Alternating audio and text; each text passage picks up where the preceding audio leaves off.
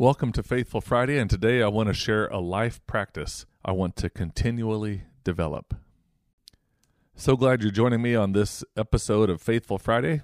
Most Friday mornings we try to upload a devotion, a short 5-minute podcast on a scripture verse or a thought from scripture to continue to help us be faithful to God. And this podcast is part of Harvest Ministry, which is a ministry based in Troy, Illinois. We invite young adults and others to serve in teams to provide music and ministry and teaching and leadership at conferences, camps, and churches and other events. You can find out more about Harvest at harvestministryteams.com. And at that website, you can find out about the Faithful Friday podcast, harvestministryteams.com/Friday.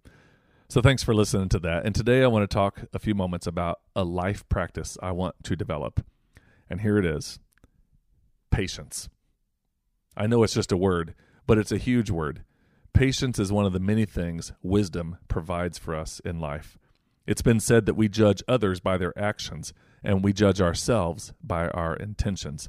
When we act irrationally or emotionally, our minds justify the behavior, but we tend to pounce at the first offense of others. I like what the writer of Proverbs says in 19:11. A man's wisdom gives him patience. It is to his glory to overlook an offense. Proverbs 19:11. Wow, it's to a person's glory to overlook an offense, as Proverbs says it. The NLT, New Living Translation, phrases it this way: sensible people earn respect by overlooking wrongs.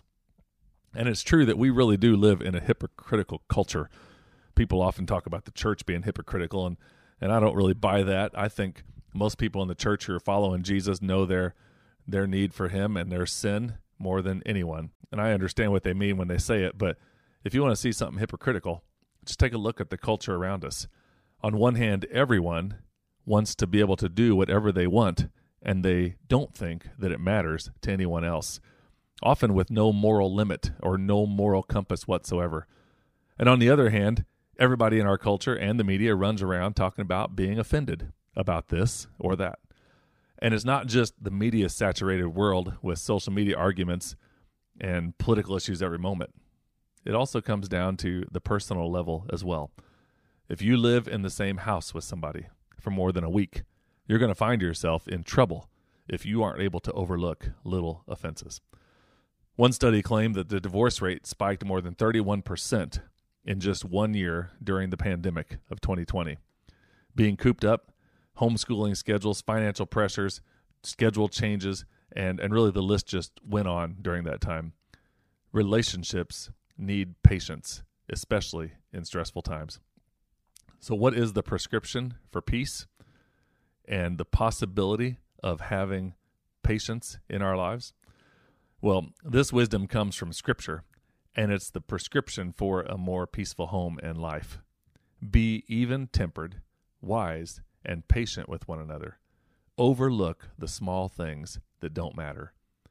This goes for the workplace, the neighborhood, your extended family, and Facebook, Instagram, and Twitter, and every other social media. Wisdom brings patience, and it's to your benefit and well-being to overlook small offenses. This really is a life practice that I want to develop. A man's wisdom gives him patience. It is to his glory to overlook an offense. Proverbs 19:11. Thanks again for joining us on this episode of Faithful Friday on the Go Harvest podcast. You can find out more about the podcast by going to the show notes or visiting us at harvestministryteams.com. Thank you so much for rating and sharing. We're thankful for you. Live out your faith today, answering Jesus' prayer request for workers in the harvest field.